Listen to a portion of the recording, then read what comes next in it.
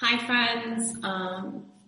It is good to be with you today, though I would much rather be in person. I am not. As many of you know, about 7 weeks ago, my husband Jeff was in a bad mountain biking accident, and he had a traumatic brain injury.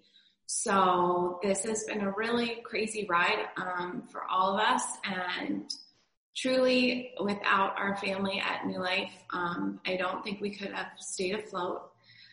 But that is why I'm not with you today. And that is why you will see my eyes very seldom while I give this talk, because it is not internalized or memorized.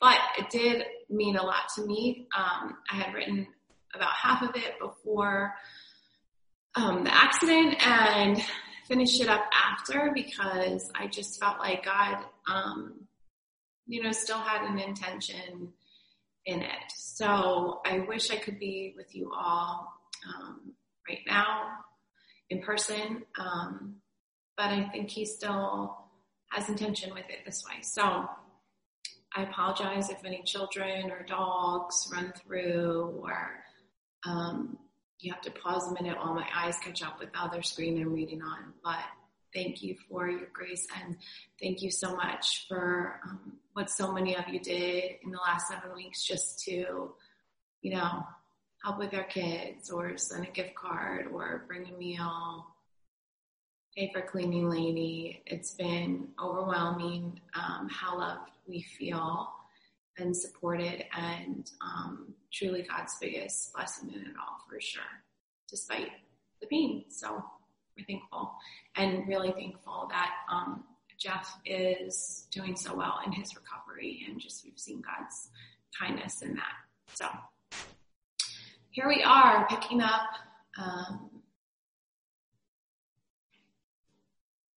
in verse 21, and I have to say,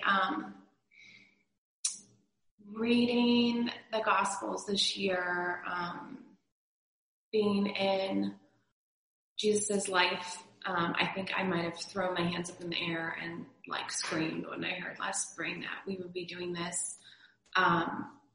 It's just so encouraging. I think it's really a tricky time we're living in right now. With COVID and the highlighting of racial sin that's been going on forever, and the complexity of politics and division on just about anything you can think of. And we can see as we read in the Bible, this is also really old problems, all of it.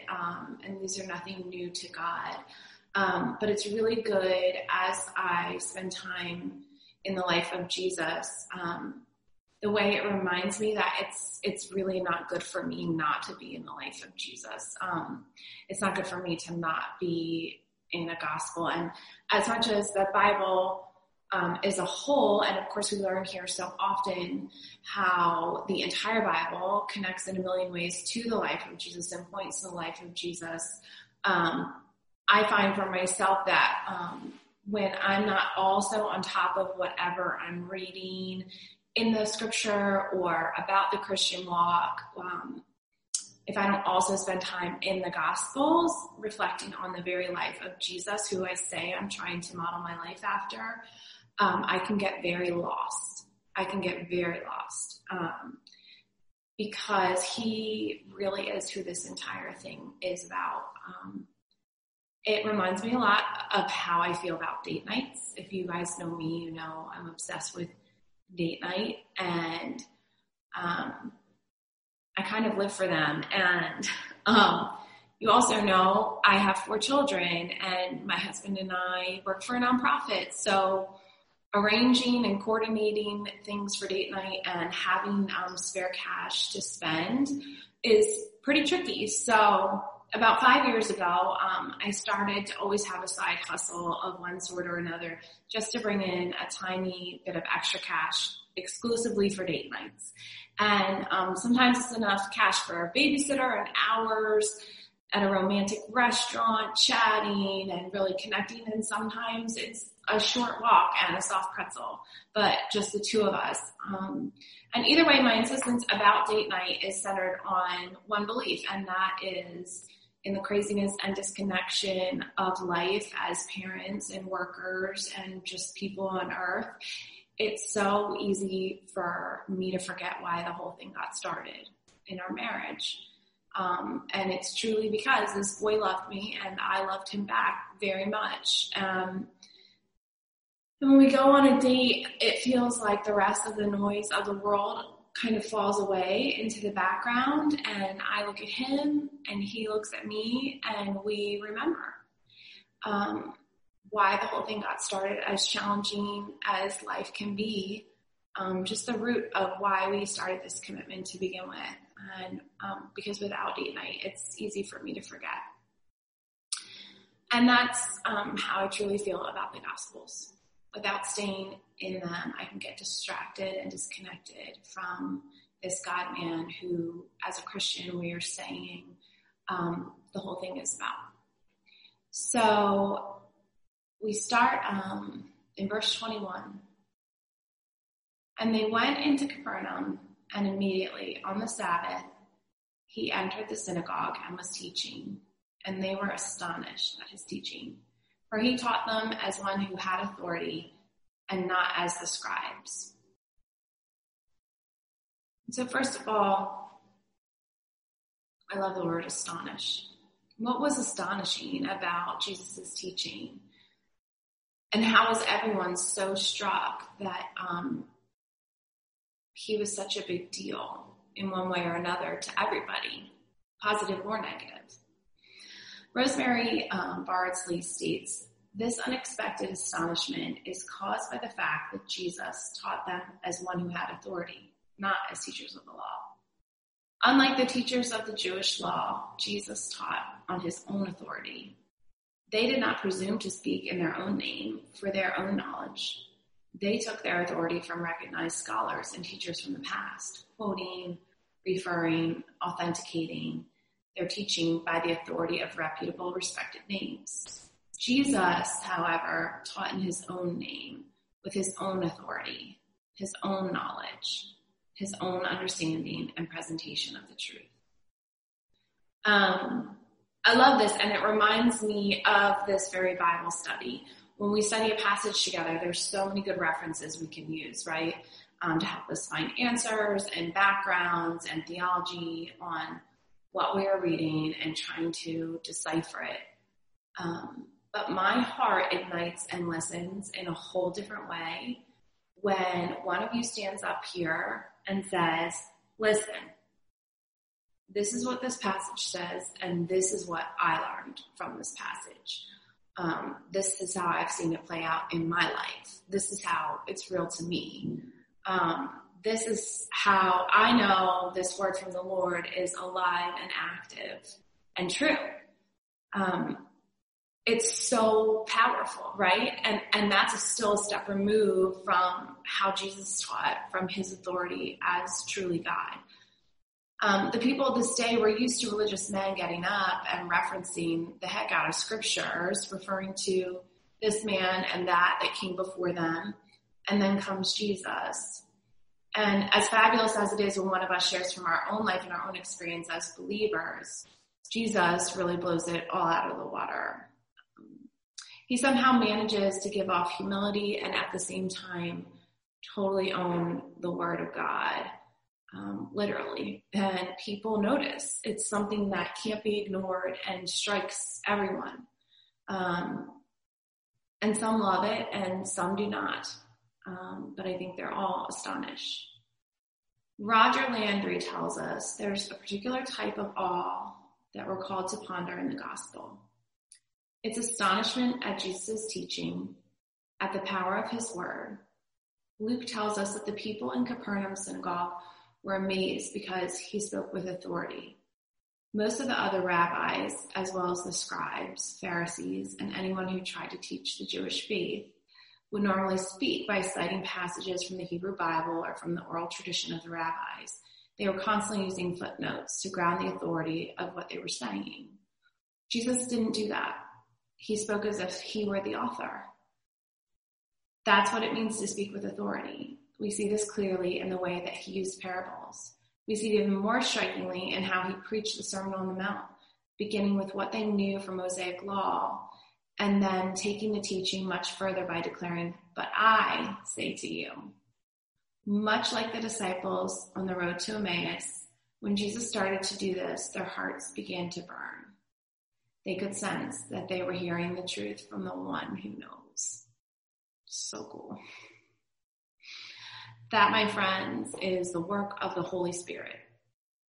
What Jesus had, and then what he gave to us through his ultimate sacrifice in the end, that's what stopped people in their tracks. That's what made perfect stranger fishermen drop their entire lives to follow around this seemingly random man. That's what we'll continue to see in this book cause the crowds to follow, the women to weep at his feet, the sinners to repent, the doubters to believe, and even the demons from the pit of hell to flee. And it's what caused us, right? Each one of us to fall in love with this man in the first place and want to give our lives to him. And it's that same Holy Spirit, that same part of the triune God that Jesus says in John 16:7 about him leaving us to ascend into heaven. "Nevertheless, I tell you the truth, it is to your advantage that I go away. For if I do not go away, the Helper, who's the Holy Spirit, will not come to you. But if I go, I will send him to you." This same Holy Spirit that made demons run and attracted the masses to follow is the Holy Spirit that receives when we choose to give our lives to him. I love how Francis Chan puts it so well about the Holy Spirit when he says, "I don't want my life to be explainable without the Holy Spirit. I want people to look at my life and know that I couldn't be doing this by my own power." So good.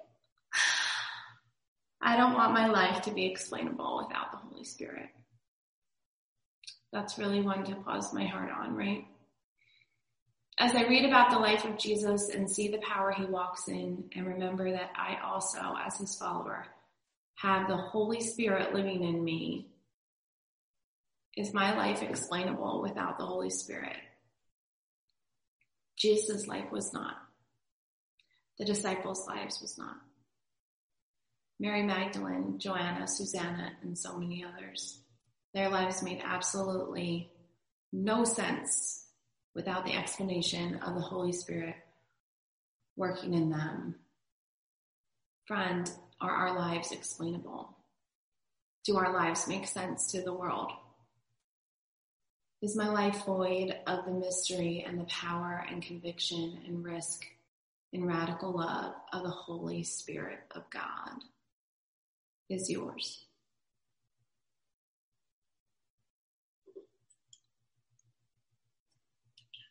This is not a commercial for this. Sinclair Ferguson rounds his part of the story up by saying, "You can imagine what thoughts raced through the people's heads as this demon-possessed man barged into Jesus, speaking to the crowd. What would Jesus do? How would he handle the situation? The demon-possessed man continued to shout, 'Have you come to destroy us? I know who you are.'" Okay, this feels like this is later on. I love you guys. Thanks for being with me. I lost a part here.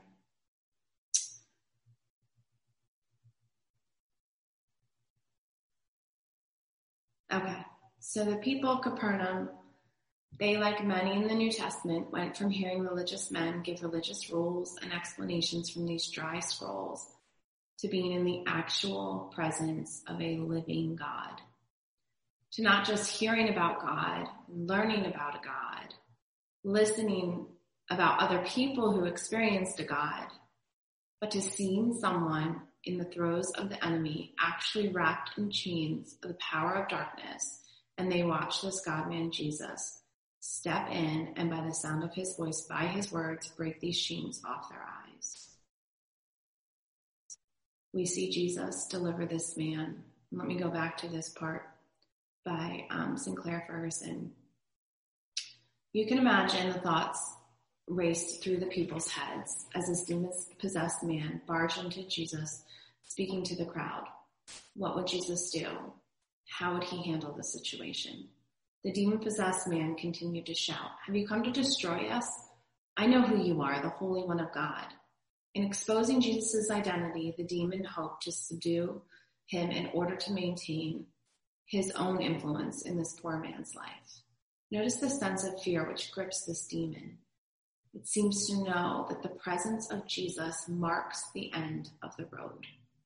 The coming of the king and the inauguration of his kingdom imply that destruction and end to the kingdom of darkness. In its guilt, the demon is terror-struck by what Jesus might do.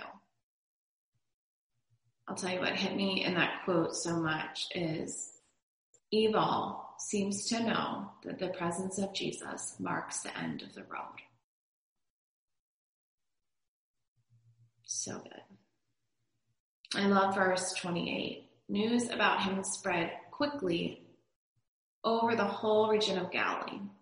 Yes, that kind of story spreads pretty fast, right? Seeing something so radical and extreme like nothing they had seen before, and didn't have any real solutions that were working.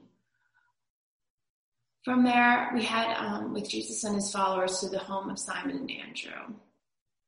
As soon as they left the synagogue, they went with James and John to the home of Simon and Andrew. Simon's mother-in-law was in bed with a fever, and they immediately told Jesus about her. So he went to her, took her hand, and helped her up. The fever left her, and she began to wait on them.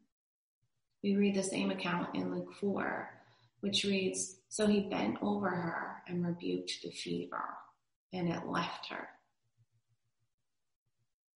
I've heard this passage used before as an example of how Jesus can touch our lives and bring us to him, and then our natural response is service to him.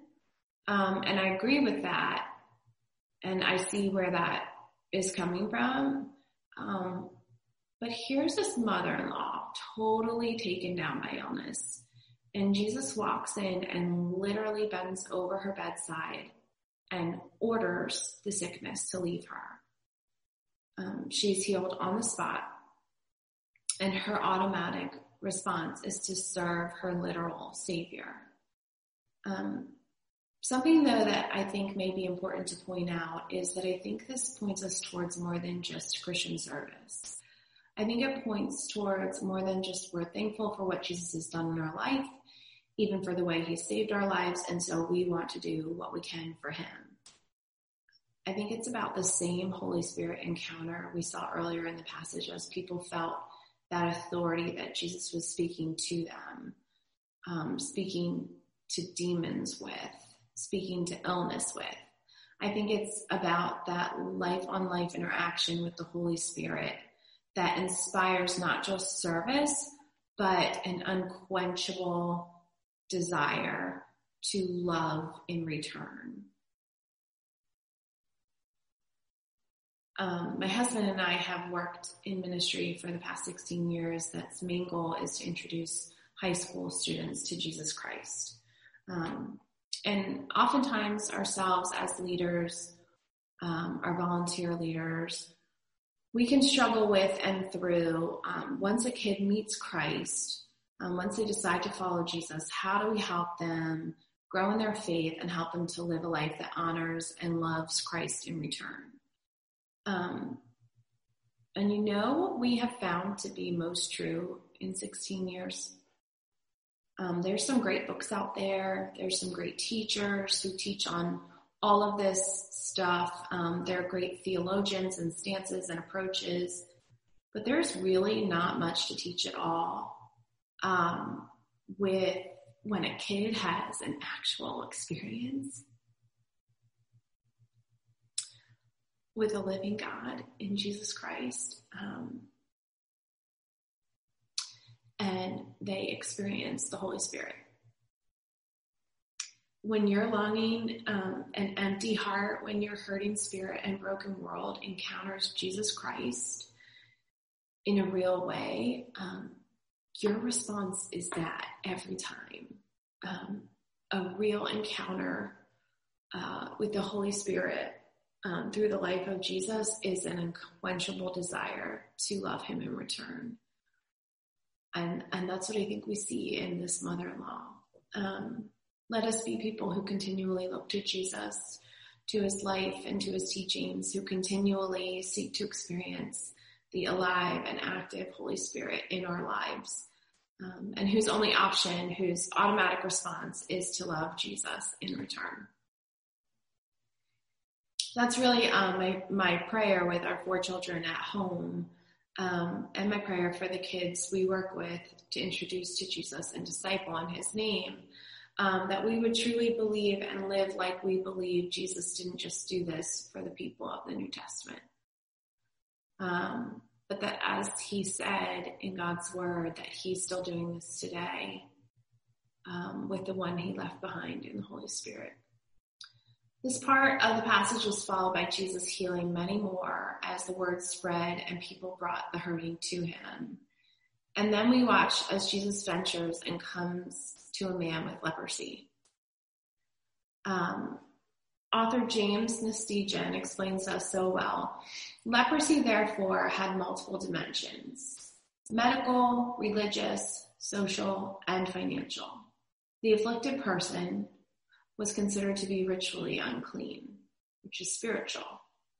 Lepers were required to live alone and to maintain a distance of 50 paces from other people, which is social. If the leper touched another person or was touched by them, the other person was considered to be diseased and ritually unclean until examined by a priest and pronounced clean.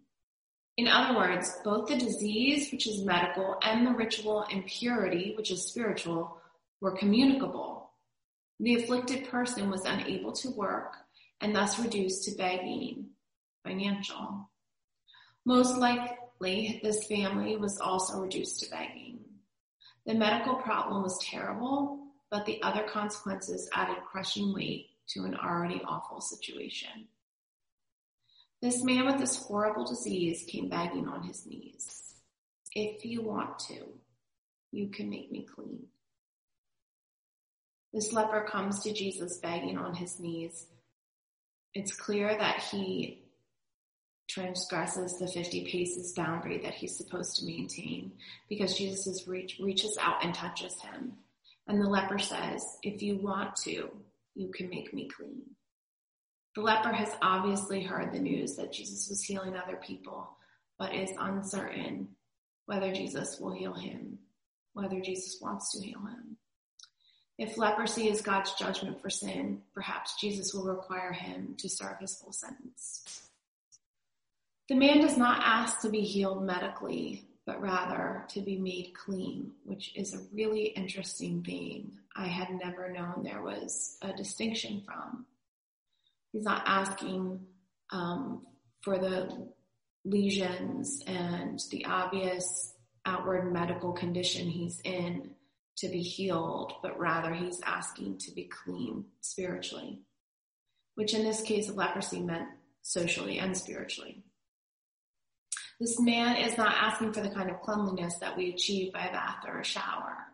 He's talking about spiritual cleanliness, holiness. The Jewish people of this day equated cleanliness with holiness. If you were unclean, you were unholy. In fact, you were unclean because you were unholy. That's why Jewish law prescribed that a priest, not a physician, should determine whether a person had leprosy to begin with, which we can see in Leviticus 13. A leprous body was thought to be the sign of a leprous soul. So the priest was to examine a person's skin to determine the condition of his or her soul. And Jesus, who we saw earlier, acting with staggering authority, calling out demons and disease by his words, this time the word makes a point to tell us this registered in the gut of Jesus. It stirred up his compassion. Seeing this man crumbling on the outside, asking for cleansing on the inside. Jesus, who we know can just say words and speak things into being, as the crowd who was surely terrified of this contagious man. As this crowd watched, Jesus reached out and touched this man, displaying both God and man in him. The Jesus who is God and cannot contract leprosy like the rest of us. And the Jesus who is man and felt compassion on his brother on earth and reached out in a gesture of unconditional, unafraid love. And right after we see this, we see a glimpse of Jesus the Son, the part of the triune God who is submitting to the will of the Father as he strongly warns this healed man not to go spread the word. This part of the passage can feel really confusing. And so often it seems Jesus and his disciples are doing everything they can to draw attention to what God is doing. But the truth is, and sometimes he goes and does something like this, and it just reminds me that the truth is only God knows. And what he knew, what Jesus knew in that moment when he was saying this to the healed man, is that his Father was orchestrating a plan and he was following him. We can't know why that plan included Jesus giving this healed man such specific instructions. Was it because of who this man was? Was it because of what town they were in, or who else was in the crowd, or because of the authorities, or that week in politics there, or something about the previous day or the next hour? We can't know. We just know that this triune God of the Father and the Son and the Holy Spirit that are all so present in this chapter in a very visible way, we're at work orchestrating together the most divine plan of all time. I'm so excited to be on this journey with all of you, studying this book, and just excited for the new ways God will reveal to all of us something new about himself in a word that is not stagnant and is not old, but it's new and active and fresh and alive. And I'm so thankful for that. So let's pray together. Jesus, thank you just for the way you are so real, God. Reading these things, remembering who you are, seeing the work of you and the Father and the Holy Spirit together. It's so big, Lord. I pray for my life and the life of all of us to allow you to be that big, God, that our lives are not explainable to this world, Lord, that they don't make sense without you, Holy Spirit. I pray for what you have in store for us this semester, despite this weird time we are living through, Lord, that us digging into the life of Jesus would be sustaining food, Lord, bread for our souls. And thank you for all of this in your name. Amen.